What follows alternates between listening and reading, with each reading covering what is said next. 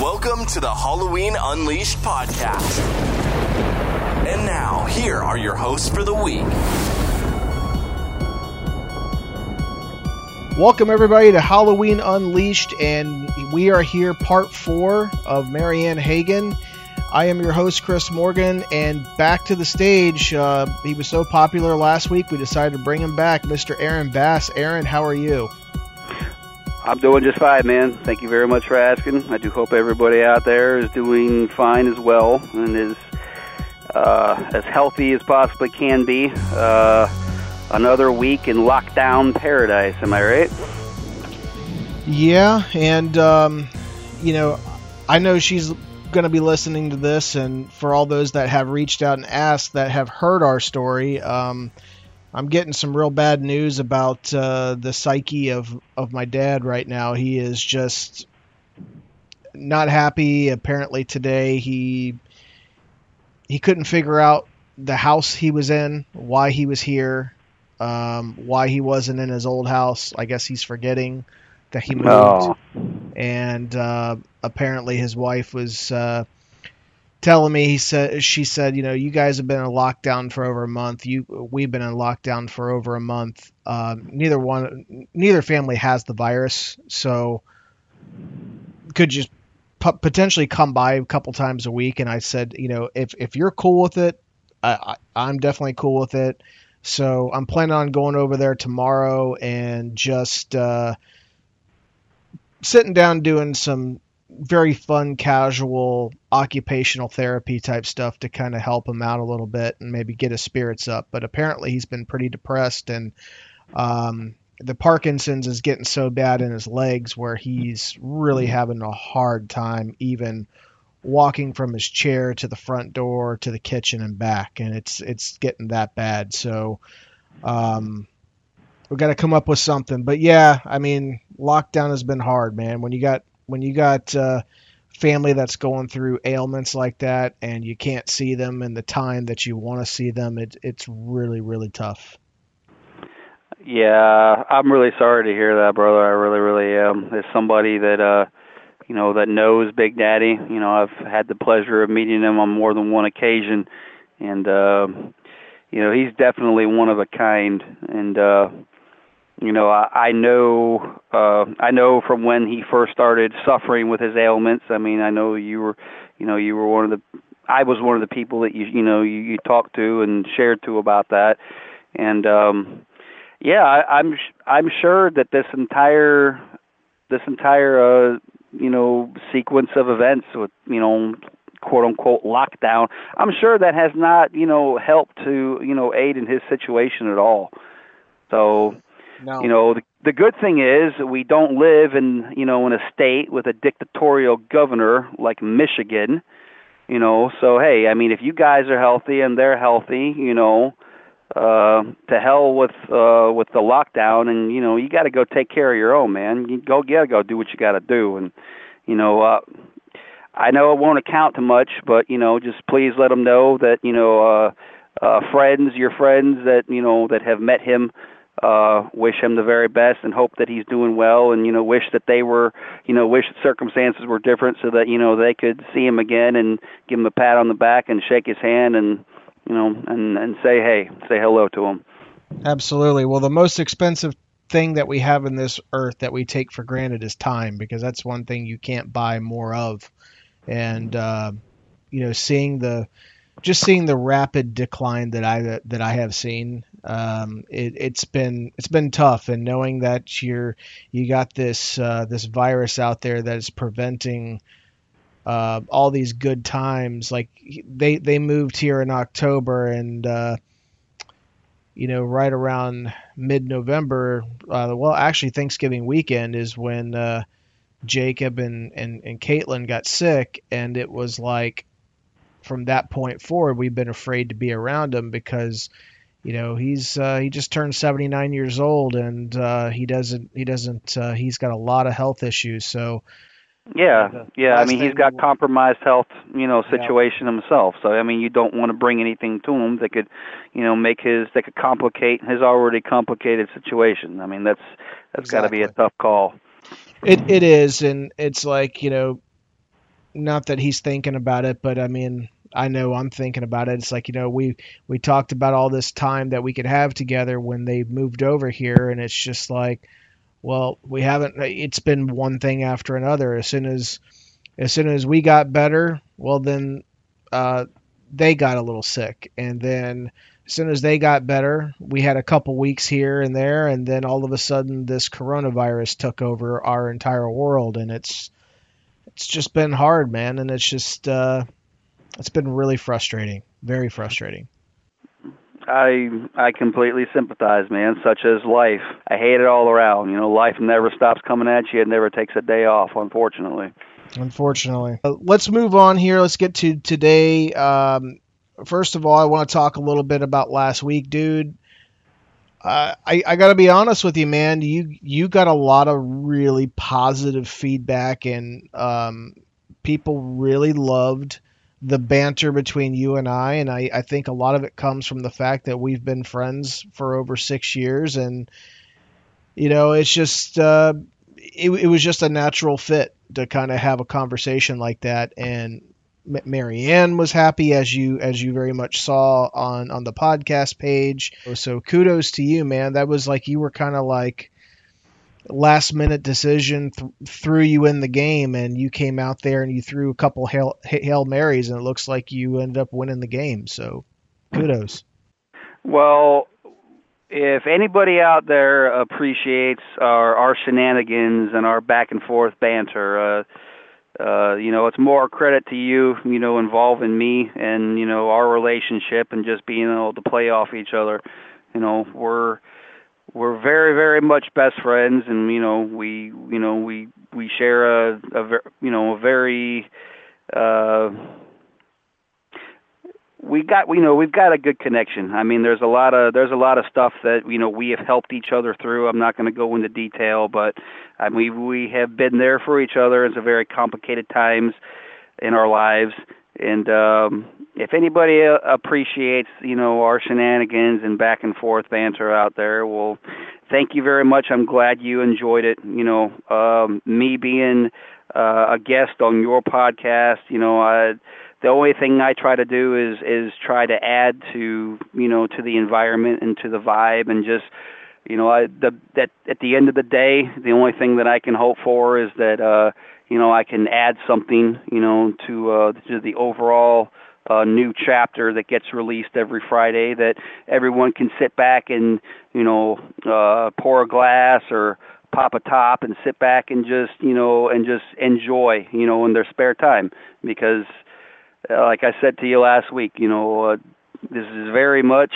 a credit to you, because your efforts are bringing a whole new storybook of tales that we as fans would not have otherwise have had purview to, with Daniel and Marianne and everyone else that has come before them and has yet to come as well. So, at the end of the day, I'm just appreciative for your efforts, and very much thank you for including me in on the fun, because at the end of the day, I do have very much fun with it. I love our discourse and our back and forth. Always love chatting it up with you and kicking back and just BSing. I very much feel like, it's just a regular conversation for us. I agree. And on that note, I'd like to officially invite you to be more part of the Halloween Unleashed brand, to have you back more often, not just special guest spots here and there, but have you on a more regular basis. Brandon Zachman is he and his family. We're going to send some prayers out to them. They're battling COVID-19 right now, so they actually have it, and that's why he hasn't been on the show. His wife ended up getting it, and then he got it back, so he's out for indefinitely at this point, until we can figure out what's going to go on there. So prayers to them, if you'd be willing to accept the invitation. Dude, it's an honor and a privilege anytime we get to hook up, whether it's in person, whether it's over the phone. I always value our conversations and our back and forth, even if we're just BSing about being in the NFC South basement, which, lo and behold, does it feel like 2001, coming into 2002 all over again with what's been happening here recently with the Bucks?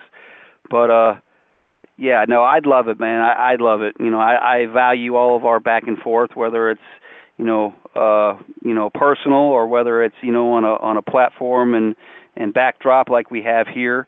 And if you'll have me, and if everyone out there digs our back and forth banter and our shenanigans, that's great. That's all I want to be able to do. With this, your podcast as a backdrop is, hopefully be able to add something to it that, that everybody can enjoy and just sit back and say, hey, I had a good time, giving that a listen. At the end of the day, that's the only thing on my mind. Hey, did you enjoy it? If so, then I feel like, I did a good job.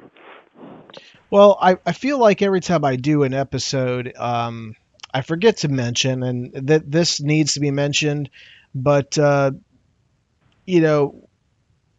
it's very easy to lose an audience. It's hard to build an audience, but it's very easy to lose momentum and lose an audience.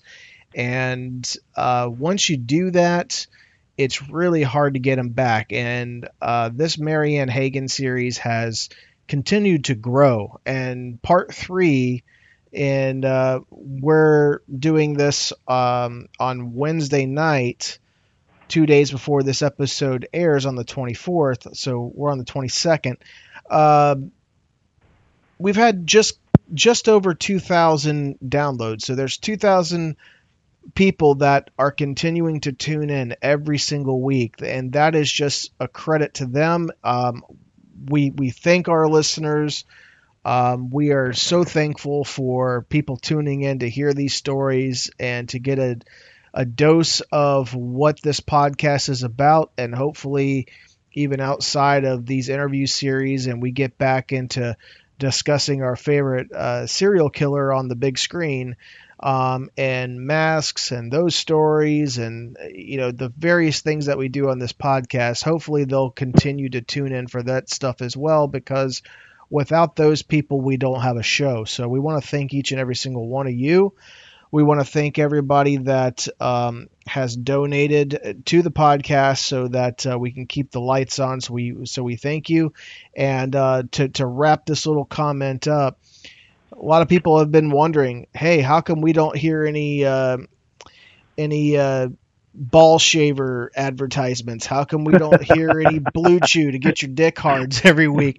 Well, to be honest, man, in these last 4 weeks, because we've had so many people donate to the podcast, I've been able to run these ad free, and you don't have to hear about nicking or snagging your nuts, so that's been a good thing. Yeah, we can leave the manscaping on the sidelines for the time being. For the time being. But we definitely appreciate those that did sign up to be a sponsor, that did sponsor the podcast through the Anchor app. I mean, we absolutely thank you for all of that. Well, let's go ahead. Let's not keep everybody waiting. Let's jump into today's episode, and we will be back during intermission.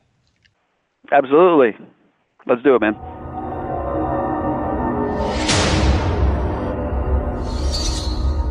I know that he and I hadn't talked about it. It just wasn't ever a thing. Well, why did he leave? You know what? It was never fully explained to me or anyone else.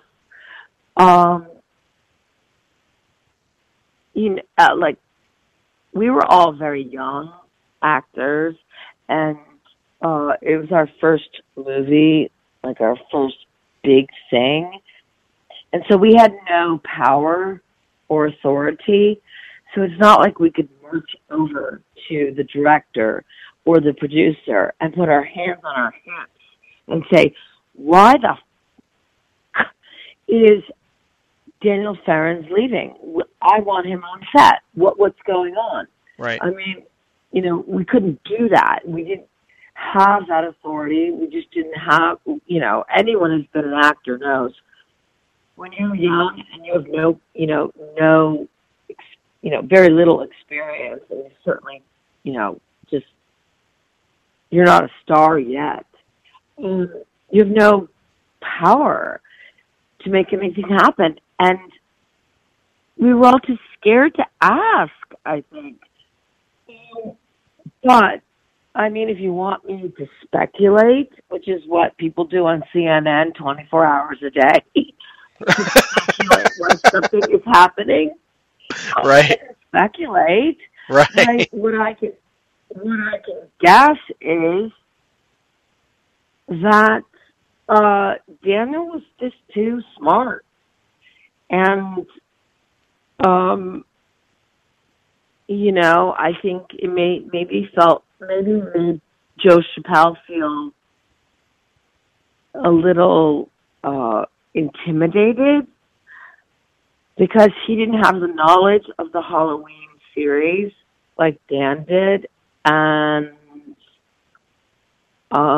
maybe that became an issue. I mean, you know, I don't really know. But that's what I always speculated, that maybe Joe felt like his authority was being challenged. He didn't have any authority because he didn't know anything about the Halloween series or the franchise. And Daniel, as you know, he literally wrote the Bible. Absolutely. Right, he wrote the Bible. And, I mean, that's exactly what I would go to him about. It's like, so tell me about Sam Hain. Because, by the way, this was before the Internet. Sure. It's not like you could Google all of these things. And like Daniel, you know, I'm really cerebral. And I really want to understand things and study them. And I just didn't have the time to go to the library and look up stuff. We didn't have computers. We didn't have laptops. Like, this was 1994. Isn't that amazing to think of that? Like, before we could Google anything we wanted? Like, Sam Hain, Thorne, this, that, the next thing. I mean, that's why there was a scene. I was very disappointed it was cut out, but Daniel wrote where Kara goes into the library of the community college she's going to, and she gets on a computer.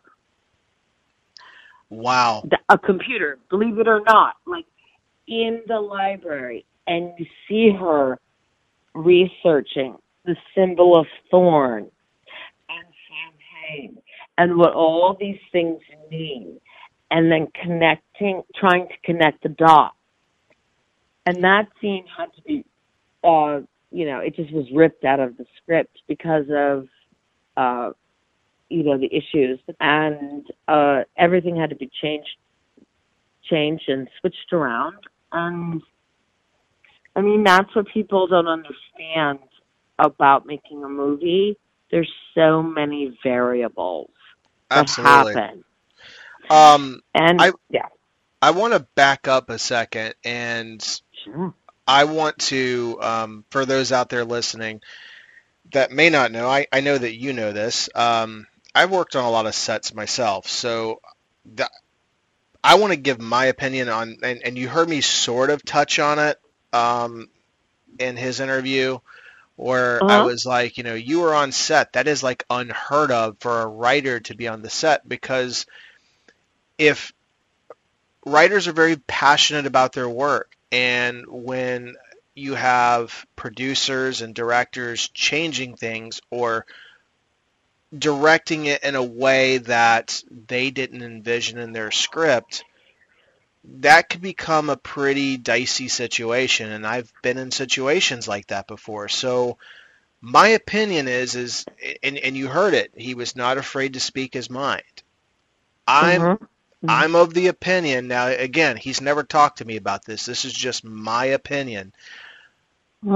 I think maybe people just finally got to say, look, the writer's on set, he's got to go. He's causing too many problems. And because I've watched that happen on other sets before. So it would not be out of the realm of possibilities if that actually happened, where somebody got pissed off, got offended, and said, we got to get this guy out of here. My opinion. Absolutely. I mean, yeah. If I was being too diplomatic in my earlier response, I apologize. But that's basically what I meant. I mean, I think that Daniel is brilliant, and it was his first big movie, and he was passionate about it because he had an encyclopedic knowledge of the script, of the whole series, the script he wrote.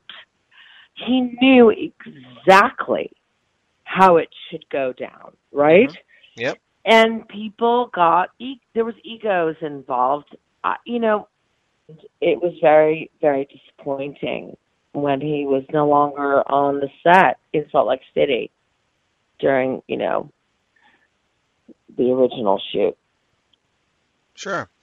Now, you rented all of the Halloweens to kind of get research from Blockbuster, which, yeah, for those listening that don't know what VHS is, just throw it in your Google machine and look it up. It'll tell you the whole thing. I mean, were you a fan of the series before you knew what you were really getting into? I mean, tell us a little bit about. Well, can I tell you a story about seeing the original Halloween in the movie theater the week it came out? No, you absolutely cannot. Absolutely, you can. Okay, so I'm going to tell it anyway. Please do. So I was, I guess, in, I don't know, 5th or 6th grade, and my sister, who was in high school, was going to this movie theater in our town where we grew up with her teenage boyfriend, who was also in high school, and she let me come, and I was just so overwhelmed I was giddy. I was so excited that I was getting to go with the teenagers to see a movie. We were driving my parents' Chevrolet Malibu Classic, or my sister was driving it. I was not. And after the movie, and we were stunned. I mean, the final frame of Halloween 1. I mean, it just takes your breath away. Well, it wasn't a needle on the floor laying next to a mask. I'll definitely say that. Anyway, continue. It was not that, yes. Because you're like, oh, thank God he's dead, and then oh my God, he's not. He's got up. I mean, we were totally freaked out. So we're sitting in the parking lot of the movie theater, and I'm in the back seat, and my sister Christine is in the driver's seat. She's got her knees up on the steering wheel, and the boy that she was dating at the time, Stephen Crane. Hi, Stephen Crane, if you're out there. We still remember you. And he was sitting in the passenger seat, and we were talking about the movie because we were so freaked out by it. And we're just talking, or they were talking, and I was trying to get a word in, but I was 6 years younger and a loser. And I'm in the back seat, and I'm trying to get a word in, and all of a sudden, out of nowhere, the windshield washers start going crazy, back and forth, back and forth. And we screamed, we jumped out of the car. We were like, oh my God, what's happening? And then my sister Christine was like, oh, I guess my leg slipped off the steering wheel and hit the windshield wipers, and it started wiping back and forth. But we didn't know that at the time, and we were so terrified by the ending of that movie, and by the whole movie, but by the ending, which is oh, good, the bad guy is dead, and then he's not. Evil is everywhere. Right. Evil lives on. and you can't kill it, and you can't beat it with a stick. Can't, or a lead pipe. Or, by the way, I'm an asshole. Sorry. a lot of people like me for beating him with a lead pipe that was made of styrofoam. But that was in the reshoots, as I'm sure you know. Yeah. Yeah. But anyway, so it has such an indelible mark on me because my teenage sister and her teenage boyfriend. And how does the movie start? With the teenage girl having, you know what, with her teenage boyfriend, and Michael Myers walking in on it. Right? Yep. So, it's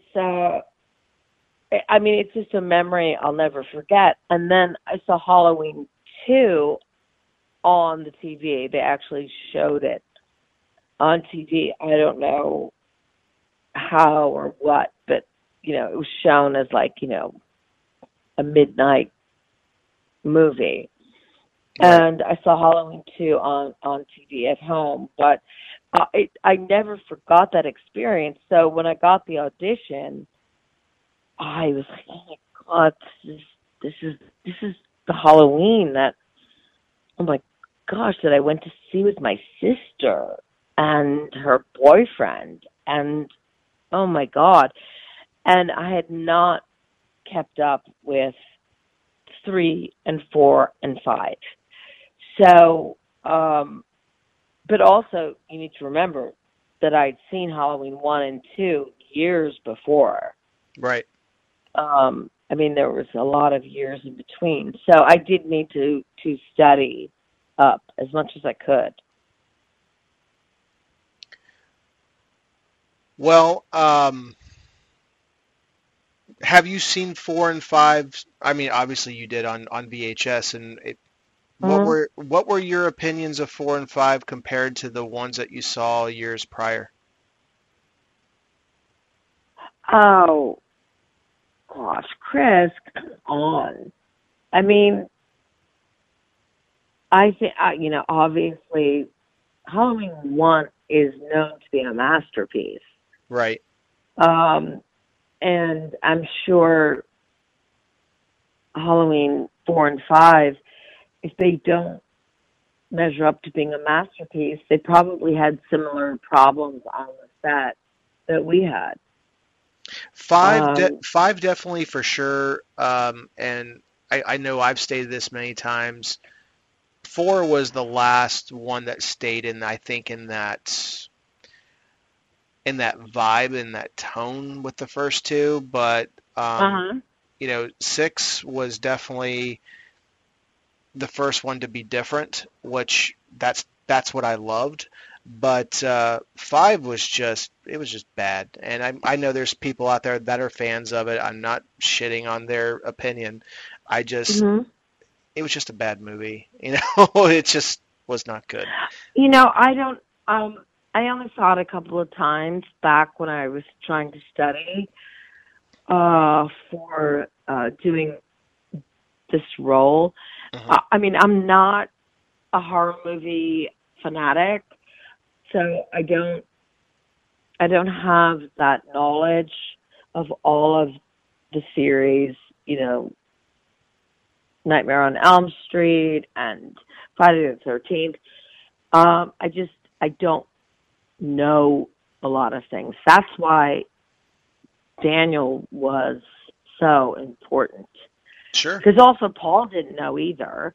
And, I don't think many people in the cast had a great knowledge of the genre or this particular series. And that's why it was so important to have Daniel on the set. And that's why when he left, it was, I was crying, literally.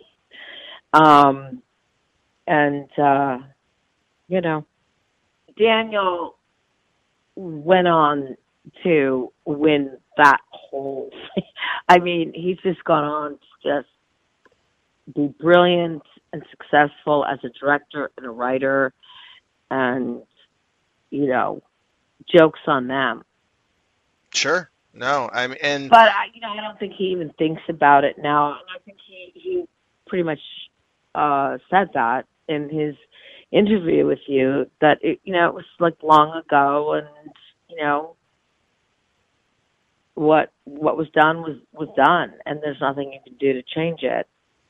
Yeah, I mean, all of you got to see firsthand what the business side was like, for sure, and that's yeah. But speaking of the business side, I do want to get back on this, and feel free to be as honest as you want to be on this. But you stated on the 25 Years of Terror documentary that you were told that the producers at Miramax felt that your chin was too pointy and that you were too thin. For the record, which all of us think otherwise, by the way. But hearing that had to be hurtful, right? Welcome to Intermission. All right, we are back. And Aaron, did you enjoy your break? Did you get enough time to go, as Hulk Hogan said in No Holds Barred, bleed the old lizard? Did you get a chance to get all that out of your system? No, as a matter of fact, I didn't have to do that because my glass right here is still sitting very much half full.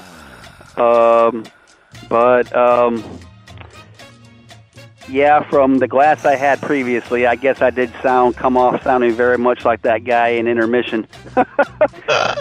Yeah, good times, man. Well, we got to hear the first 20 minutes of Marianne's Part 4. I know I have a few things written down that I walked away with, but I always like to open it up with the guests of the week to kind of tell us their initial thoughts and comments. Maybe it's easier for you and I to sit here and say this because we're fans, but, even Marianne, recognized that, hey, this is Halloween, okay? And there's a legacy here. And Joe Chappelle, feeling his authority was challenged, which he, out of her own mouth, he had no authority. Tell me how you are doing the movie that you're supposed to be, directing. Tell me how you're doing that movie any justice. Okay, if you're unfamiliar with the series or the franchise, familiarize yourself with it. Okay? That's called doing your job. If I could interject there, part of his deal of doing Halloween 6 was this 3-picture deal with Miramax that he had lined up. So he was more or less their bitch boy.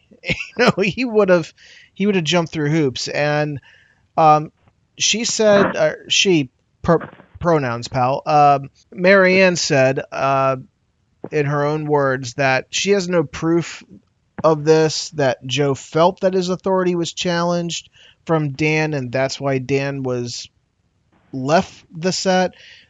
She has no clue, doesn't know, but that was just kind of the vibe, I guess, that she got from the set. If I'm recalling her words correctly, if I didn't, I do apologize. No, you are. You are. And believe me, if I was Dan, and his passion very much came across in his interviews for, the story that he authored. And it very much should have, because, when Marianne gets into the part where she's talking about the scene where Kara goes to the library to do the research on the Thorn symbol and Sam Hain. That could have been an amazing scene. Yeah, and that kind of goes back into what I mentioned before we went, before the first part of the interview aired. It reinforces the idea that Daniel had crafted this, this very beautiful step-by-step story that just got butchered. Because when she said that, the first thing I thought of was, well, wait a minute. because I've got all the movies, even the most recent one, I've got them memorized in my head.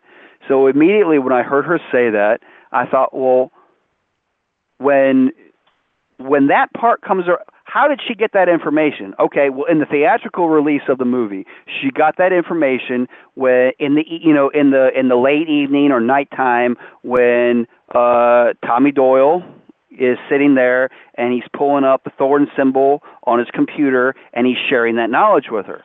Okay, well, that doesn't really lend credence to the thought that, okay, it's going to be that late at night and that far along in the movie. That's really not going to allow Kara enough time at that point in the movie, in that, in the sequence of events, to be able to go to the library to start that research. So Sure. To me, that kind of says, hey, you know what? I bet you the way it was originally written, that information was shared with Kara Strode by Tommy Doyle. No. Sorry, I don't mean to interject. I just No, go ahead. At the school when at the college when she's getting out of the car, walking across the lawn. This is in the producer's cut and in the theatrical. It's where her brother Tim goes, I think it's cool, like for the Beavis and Butthead thing. And there's a picture that I guess Danny drew that has a picture of Thorn and the symbol and stuff. So that's her first indication that something's going on there. And so when she was talking about that scene being cut, tells me that when she got on campus, she probably went to the campus library at that point. And there's a scene in the producer's cut where she's walking through campus to the Laurie's theme. And then when she stops and she feels like she's being watched, she looks around the campus. And then when she turns around, the shape steps into frame from like he's watching her.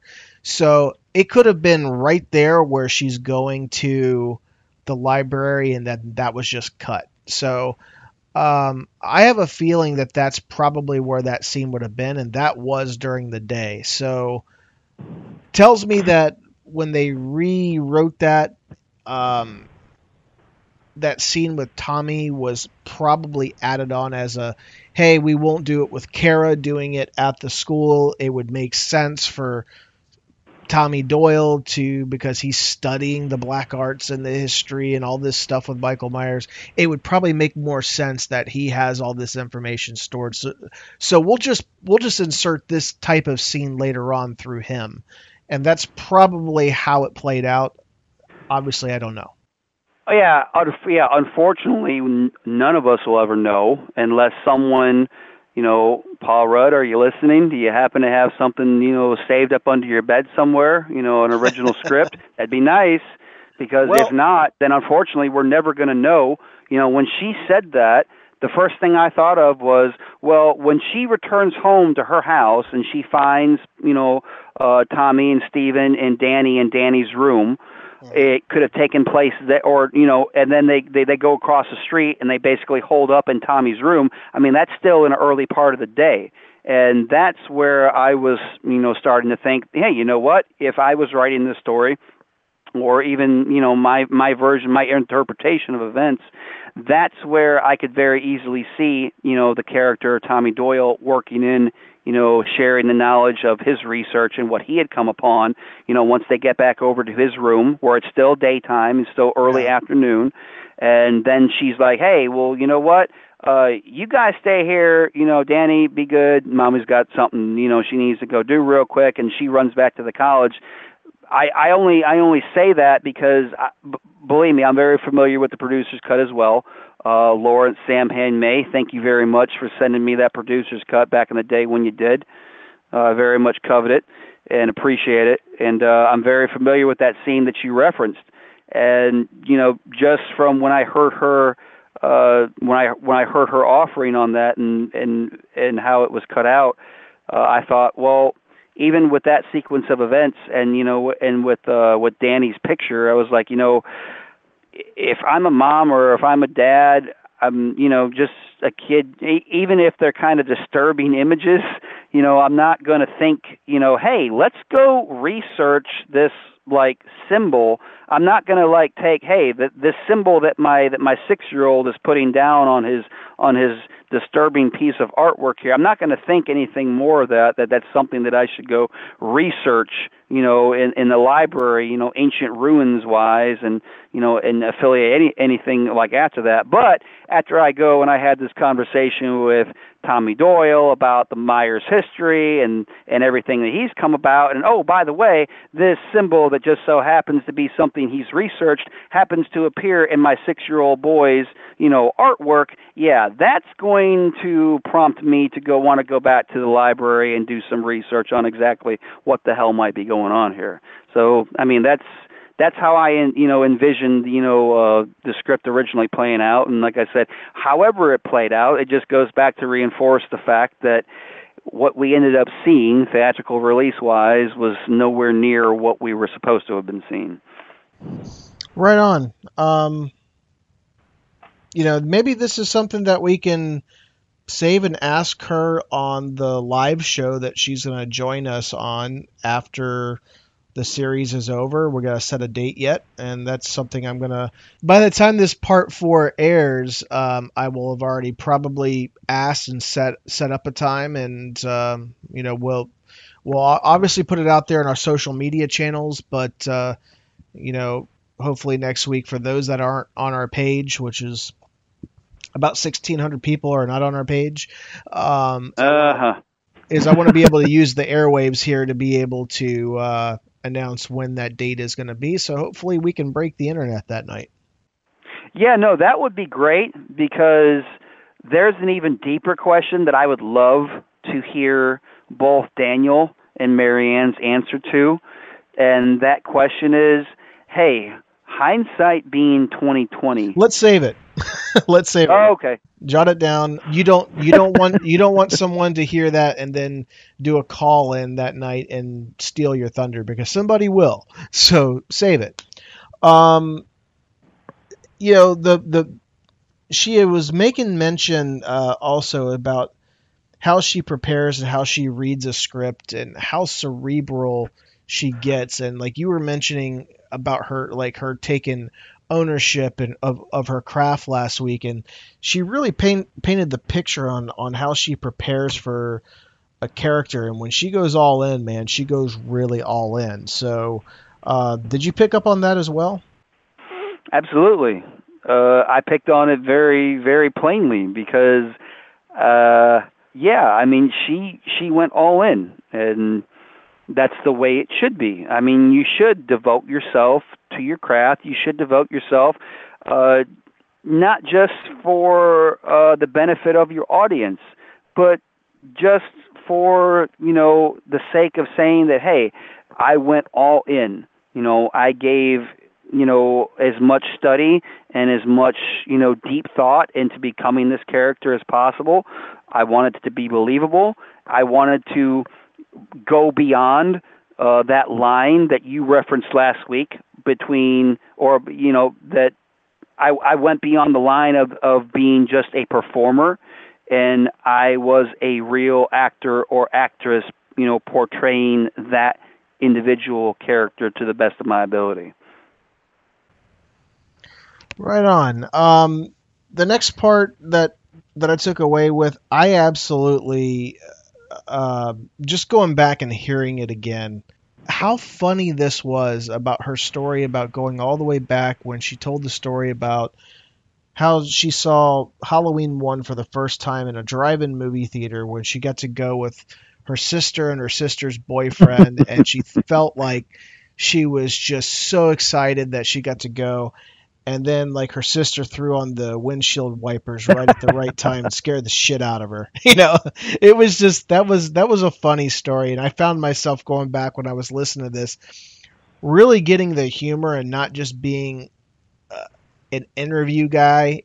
And I just had the opportunity to sit back and really laugh and appreciate that in its full story. It was great. Well, in regards to that part of the story, Marianne, you're plucking at my heartstrings, referencing your parents' Chevy Malibu Classic. Oh my goodness gracious, I can imagine. But, to an even greater degree, wow, Stephen Crane, hats off to you, dude. I don't know what you did to create such an impression that, the younger sister of your girlfriend still remembers you, 40 plus years later, but whatever you did, hats off to you, brother. He was must have made an impression. All right. Well, do you got anything else, or can we jump back in for this second half? Let's do it, brother. All right. Well, this is Chris Morgan, Aaron Bass, and you're listening to Halloween Unleashed, and we'll be back at the very end.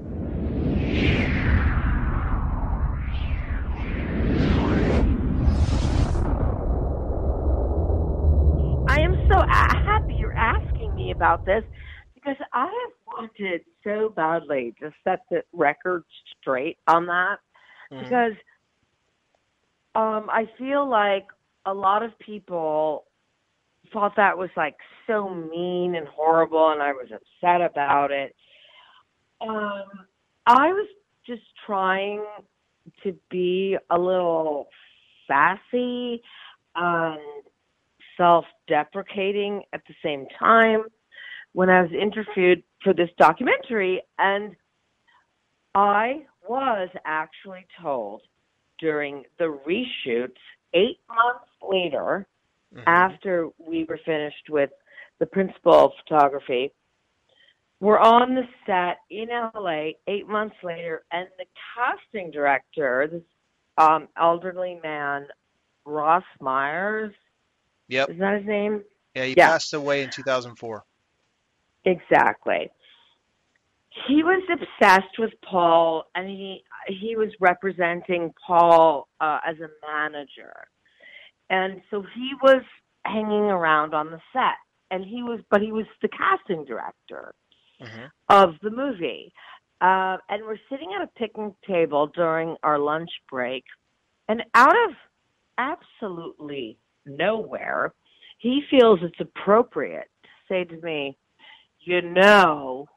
darling, you have me to thank that you are cast in this.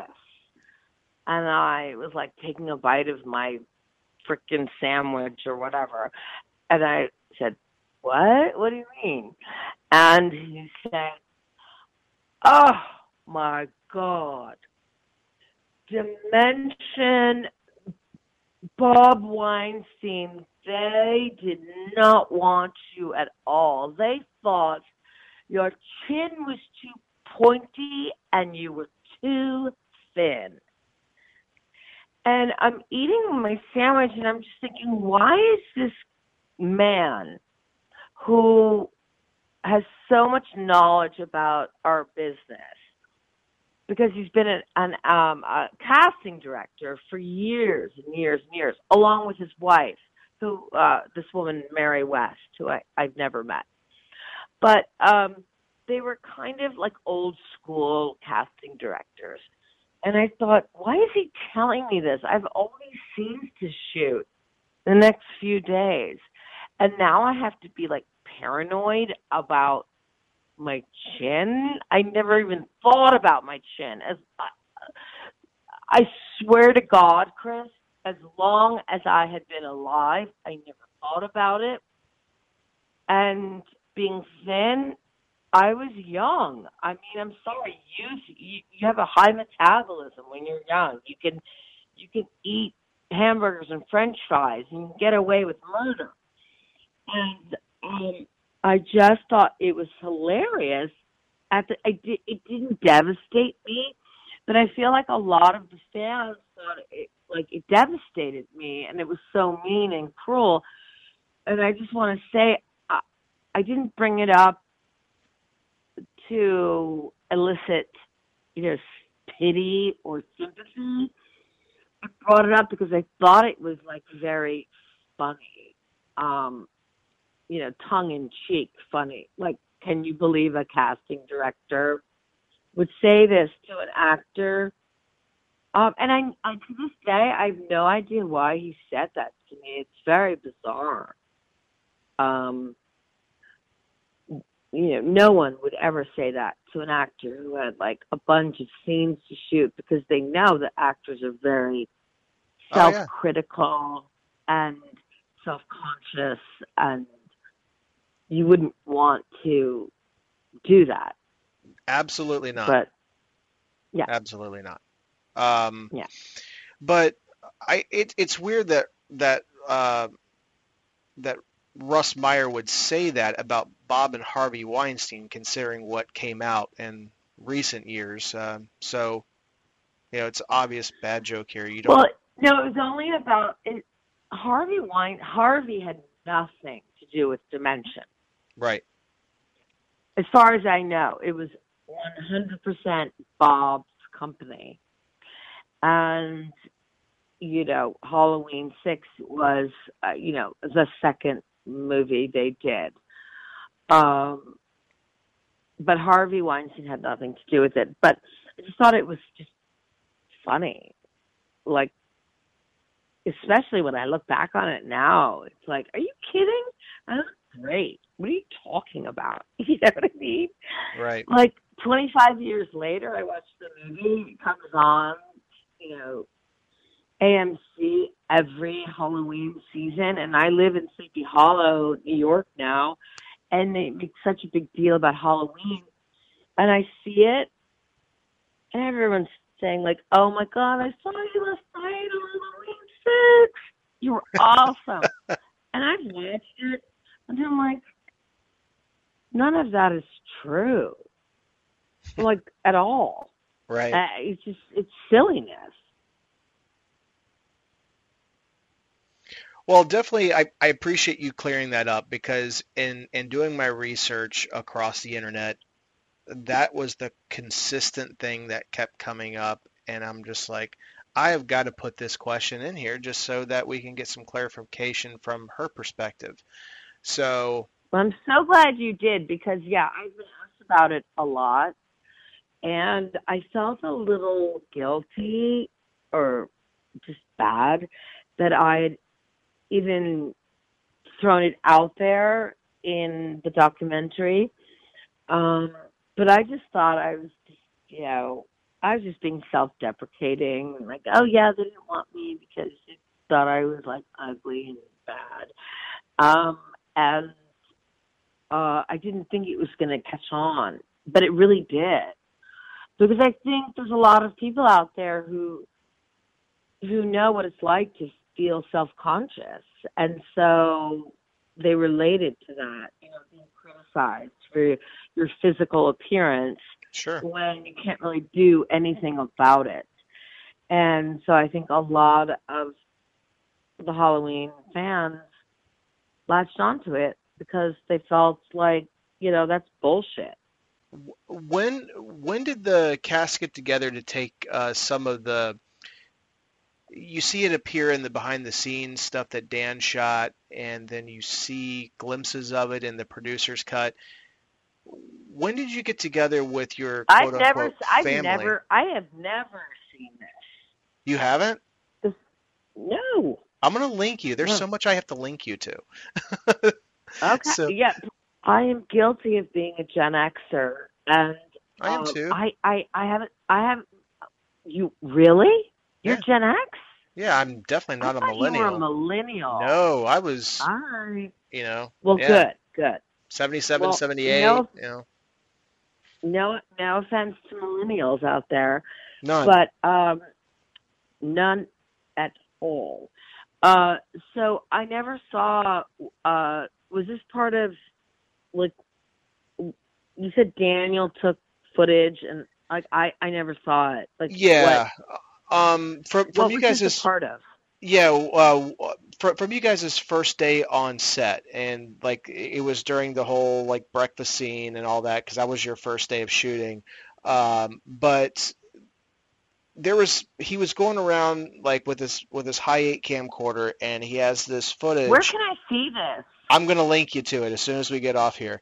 But I thought you saw it, so this is all news to me.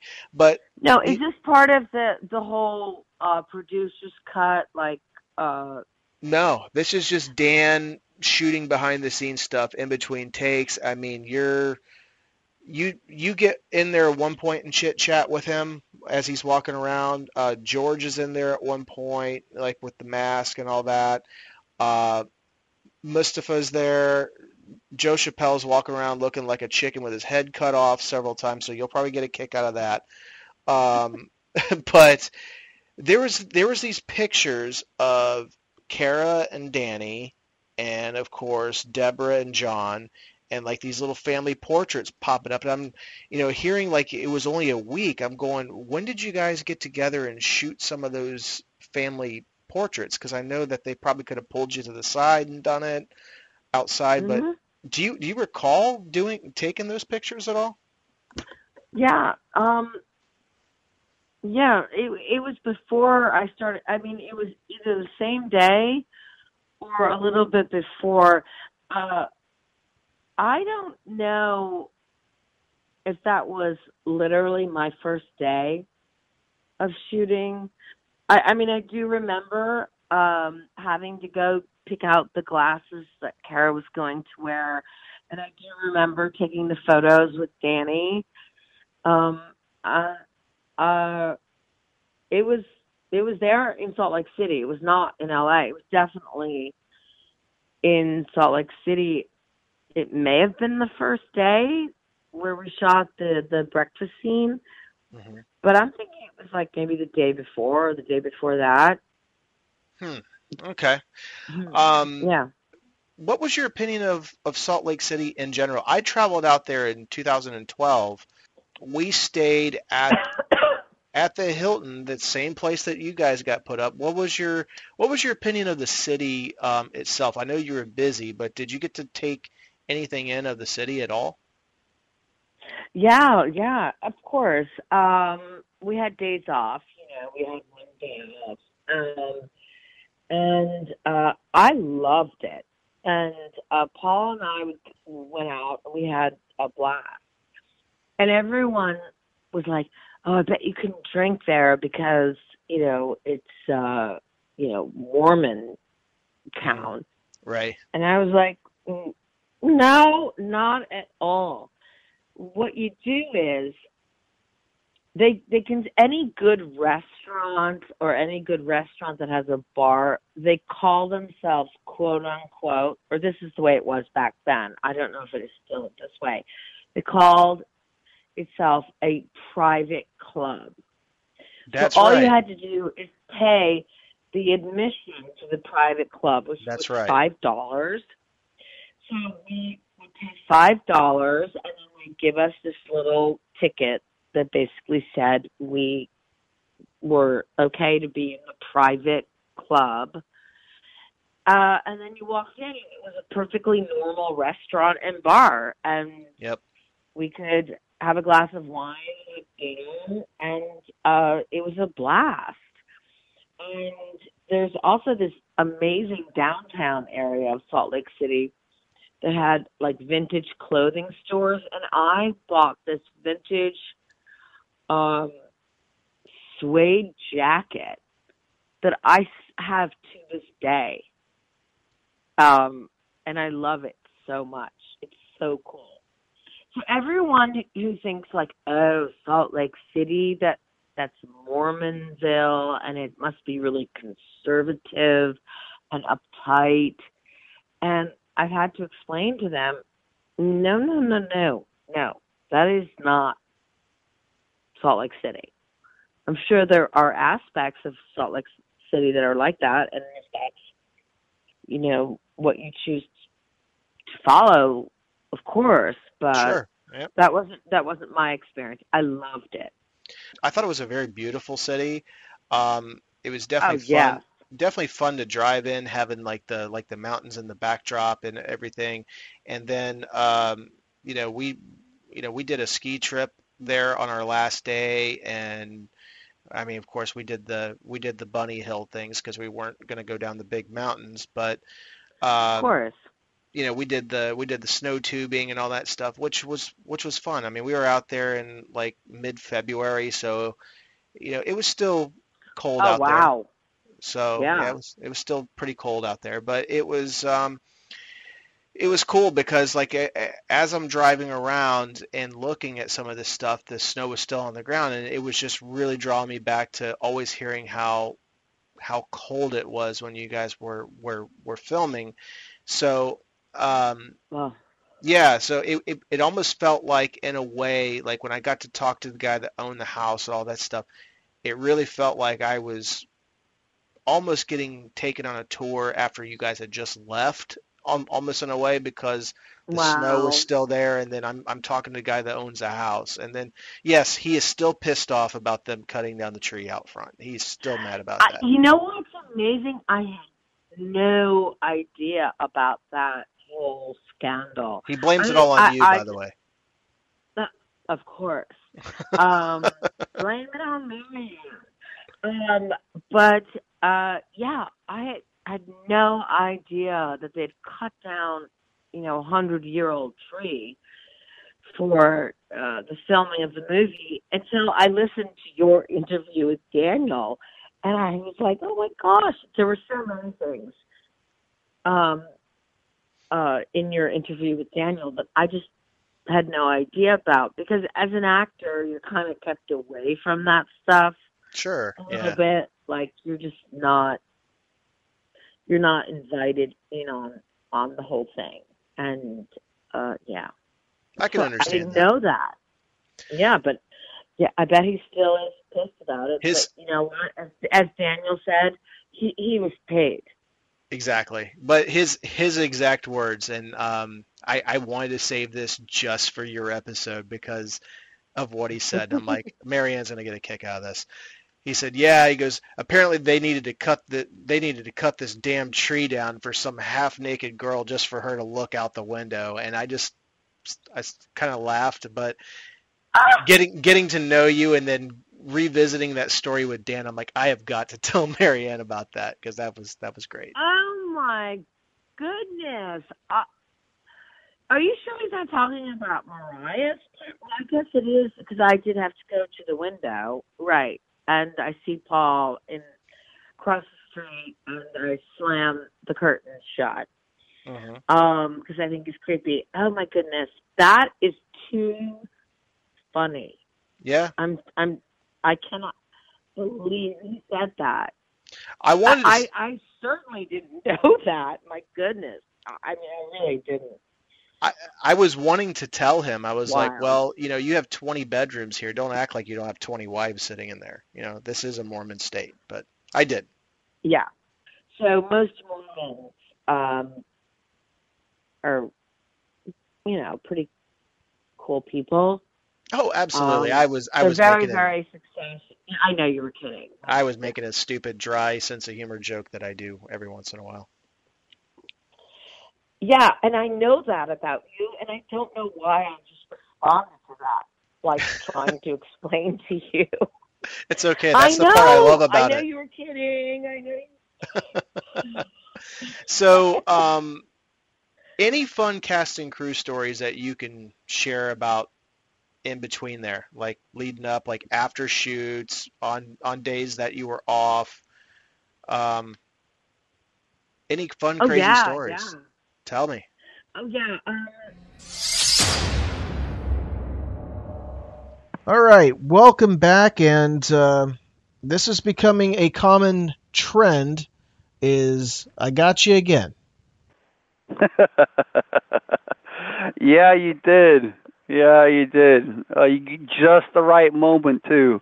I was all queued up because, she's ready to start. I mean, it sounded like she didn't even have to think about her answer at all. I mean, like she had, stories like, on the go, ready to start rattling them off. And then all of a sudden the audio cuts out and I'm like, son of a bitch, he did it again. Yep. Like I said, becoming a very common trend. And I pride myself on that. Like I've mentioned many times. So, though, I absolutely love, you made reference last week, brother, about how there were times during the interview where you almost called her Kara, because I love how her for lack of a better term, how her girl next door persona is so genuine and real. I mean, and this is no kind of crack on her, Marianne. It's no kind of criticism on you at all whatsoever. But she basically tiptoed around describing the opening scene and events to Halloween 1. And when she did that, I just sat back and I smiled, and I was like, yeah, now I can completely understand why you almost called her Kara at certain times during the interview, because that girl next door persona it's so genuine and it shines through, and it's a credit to her and her, her level of character as a human being. Well, it's funny because I shot Marianne a text while we were talking about her, and I just said, I just wanted you to know Aaron and I are talking about you. And she just wrote back, she says, I thought my ears were burning. She says, hi, say hi to Aaron for me. So there's a hi from Miss Marianne to you.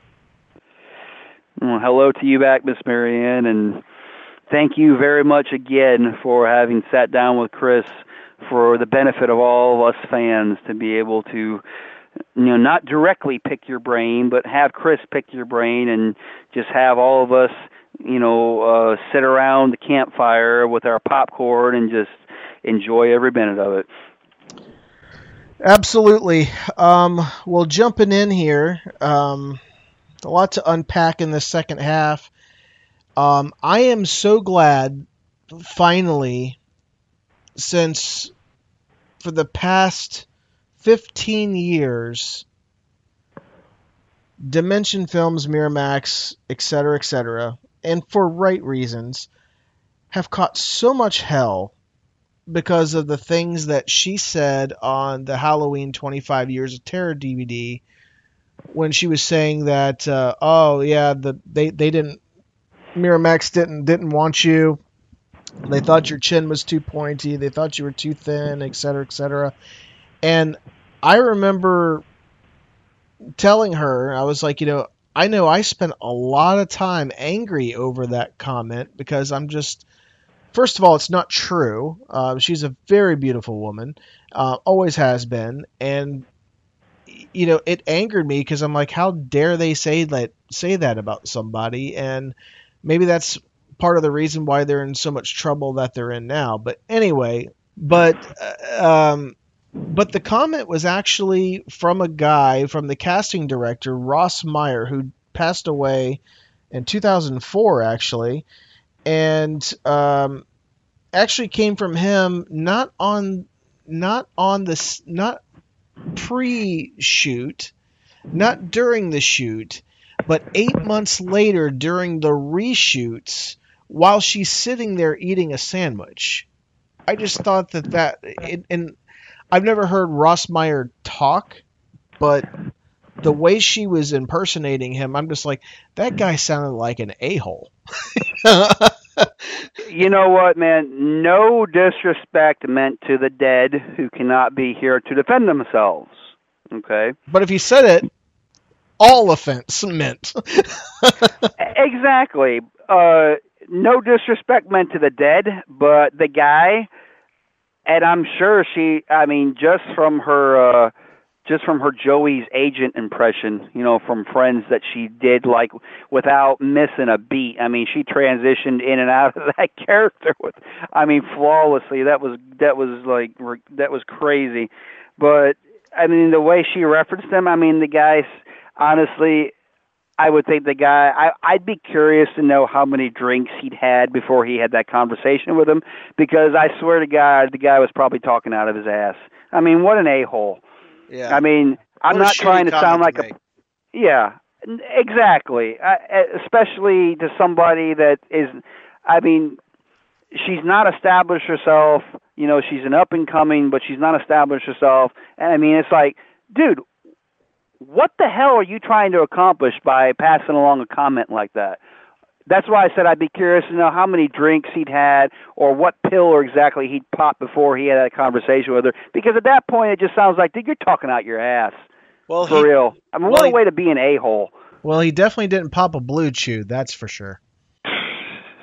Absolutely not. Not trying to sound like you know what? Not trying to sound like a perv, but, she was too thin. No, she looked plenty damn healthy to me. And, I mean, she referenced her metabolism, and to any of us that are past our 30s and so on, we know and remember those high metabolism days. I mean, for one, I used to be able to pound down 2 to 3 Big Macs or Whoppers in one sitting back in those days. And now it's gotten to the point in the, to borrow the words of Adam Sandler, now if I have a milkshake, my ass jiggles for a week. Dude, I remember, and I don't mean to sidebar, but just on that comment, I remember last time we sat here and we were drinking beers at my house together, you said, well, there goes that beer, and I'm going to be wearing that one for the next 3 to 4 days. Exactly. That leads me right into my very next thought was I had to laugh when she thought that when she did not realize that you were part of of our generation, the Gen X, and she thought you were a millennial.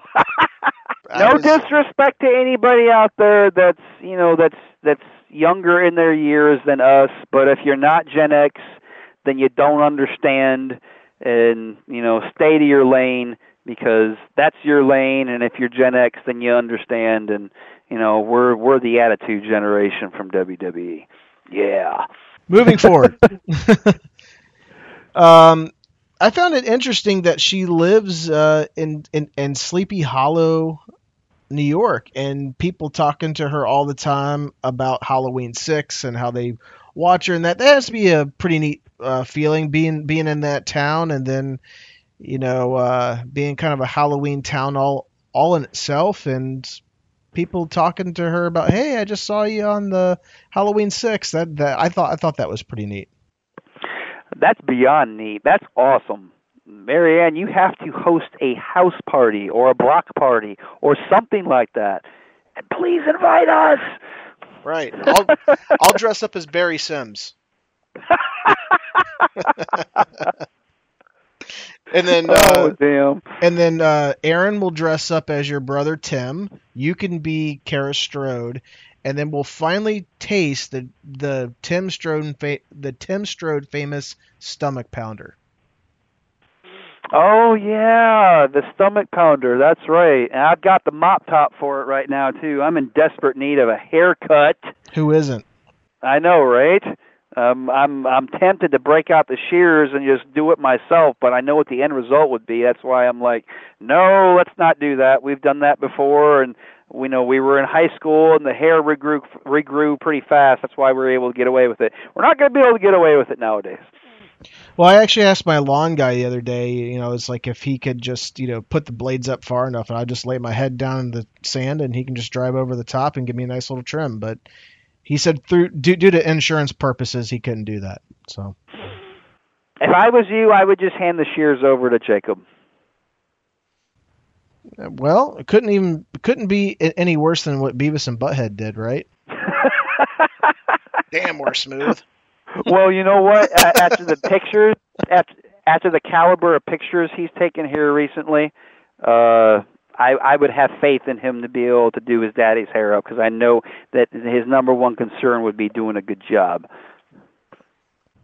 Well, yeah. Moving forward.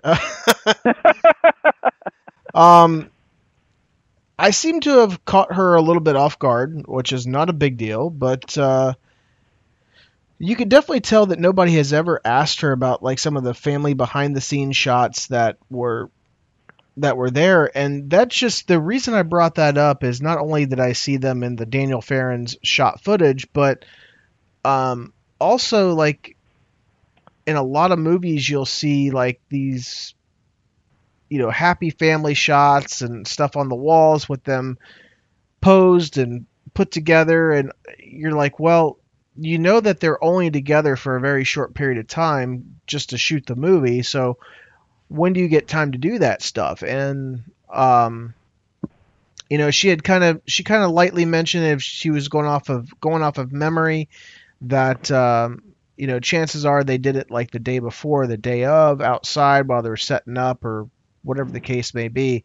And I just found that pretty interesting, and I was happy that I got a chance to ask that question and to hear her perspective on it. Absolutely, and I don't know what it means. Like when you guys made reference about Salt Lake being labeled a Mormon town, I don't know exactly what that's supposed to mean.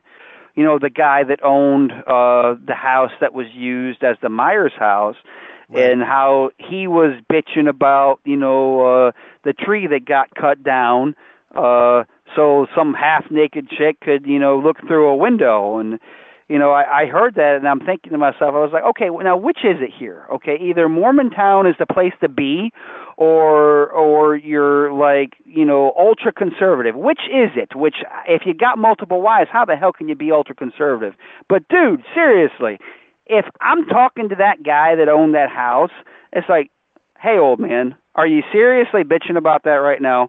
I'm sure if you go back and you watch the movie, you'll find that the casualty of the tree was an acceptable and worthwhile sacrifice. Okay? Not trying to be a perv, but go watch the movie. I'm sure you'll find that the end result was was a worthwhile sacrifice for a single tree, not to mention the fact, as Daniel alluded to, you got paid. Get over it, dude. Yeah, she even made reference to it too, that he got paid. So for what he got paid, I'm sure you could replace the tree. And the fact that it happened in '94, and when I met him it was 2012, so 18 years later he was still pissed off about it. For all that time he spent pissed off, he could have went and got more seeds, replanted the tree, and by the time he was bitching about it 18 years later, he could have had a nice little sized tree built up there. He could have went and got himself some happy little trees. Yeah, and then he'd have been all happy about his wood. Well, no, Blue Chew's not paying the bill this week. What I found kind of interesting was that the fact that a lot of places out there are dry, and you can't get liquor or drinks, and they had to go. Marianne and Paul had to go to a private club and pay to get into the private club to be able to have wine with their dinner and have a couple drinks. I just thought that was extremely interesting. I thought that was extremely interesting too. I mean, Yeah, for sure. Well, I thought we had a lot more to unpack on Ross Meyer, but you kind of made me dial myself back when you said "in all due respect to the dead" or whatever it was that you worded, and I was going to take the moment to kind of motherfuck him for every Halloween 6 fan out there, but when you put it like that, I'm like, I can't do that now. Otherwise I'm a dick. Well, what? When I first heard that, I'm kidding. The first thing I thought of was, in a reverse psychology type of situation, maybe he was simply stating that, as a way to try to get, the actress that he was talking to, in this case, Marianne. Maybe that was his old school way of trying to, because, out of Marianne's old mouth, she goes back and she looks at it now and she's like, hey, I looked good. Yeah, like, yes, for sure. Yeah. Yes, you did. I'm glad you recognized that. Yes, you did. Very much so. You were very, very healthy looking. I am definitely not shy about saying, 17-year-old me had a big crush on her. So you weren't the only 17-year-old that had the healthy crush. But, I mean, she looks pretty damn healthy to me. So it's like, what the fuck are you looking at? Excuse my French. No, it sounded like perfect English to me. But over the next couple of weeks, we're going to talk to her extensively about her meetings with Mustafa Akkad, her dealings with Donald Pleasance on the set. We're going to get into all of that, and then we're going to get into some of the different experiences that she had on the set, and of course we're going to get into the reshoots and when the film came out and all of that good stuff over the next couple weeks. We got 2 episodes left, and then we have our live show, and it's funny that her series is going to end with 6 parts, and I think that is a perfect fitting for Halloween 6. That is ultimately fitting, and I'm so glad to hear you say that there's still 2 more offerings to be had for her interview, because plus a live episode. Because when I honestly, dude, I'm not gonna lie, when I heard you pose what ended up being this week's cliffhanging question to her about if she had any funny or crazy stories, about her interactions with the other cast on set, and then it cut, I thought, the first couple of seconds, I was hung on that cliffhanger question, and then all of a sudden it kind of hit me. It hit me right in the gut. I started thinking, I was like, oh man, that must mean that we're like winding down, and we're getting to the final couple of entries of her interview, and I could not. It was very deflating. It really was, because it's just, I'll echo the same thing that I said to you last week, which, you originally said to her, about your entire interview with her, is, you could sit there and listen to her talk for hours. And, I very much echo that sentiment. And, when you got to that question, and it dawned on me, I thought, oh man, oh shoot, does that mean we've only got 1 more offering before, this is all over with? And then, and you relayed to me like, no, we've still got 2 more chapters to go, and then the live episode, which is great. But, at the same time, it's like, we're past the halfway mark here, and, I've loved every single minute of it, as a fan, and I have been truly, honored and blessed to be able to participate, in on the fun, on this level with you.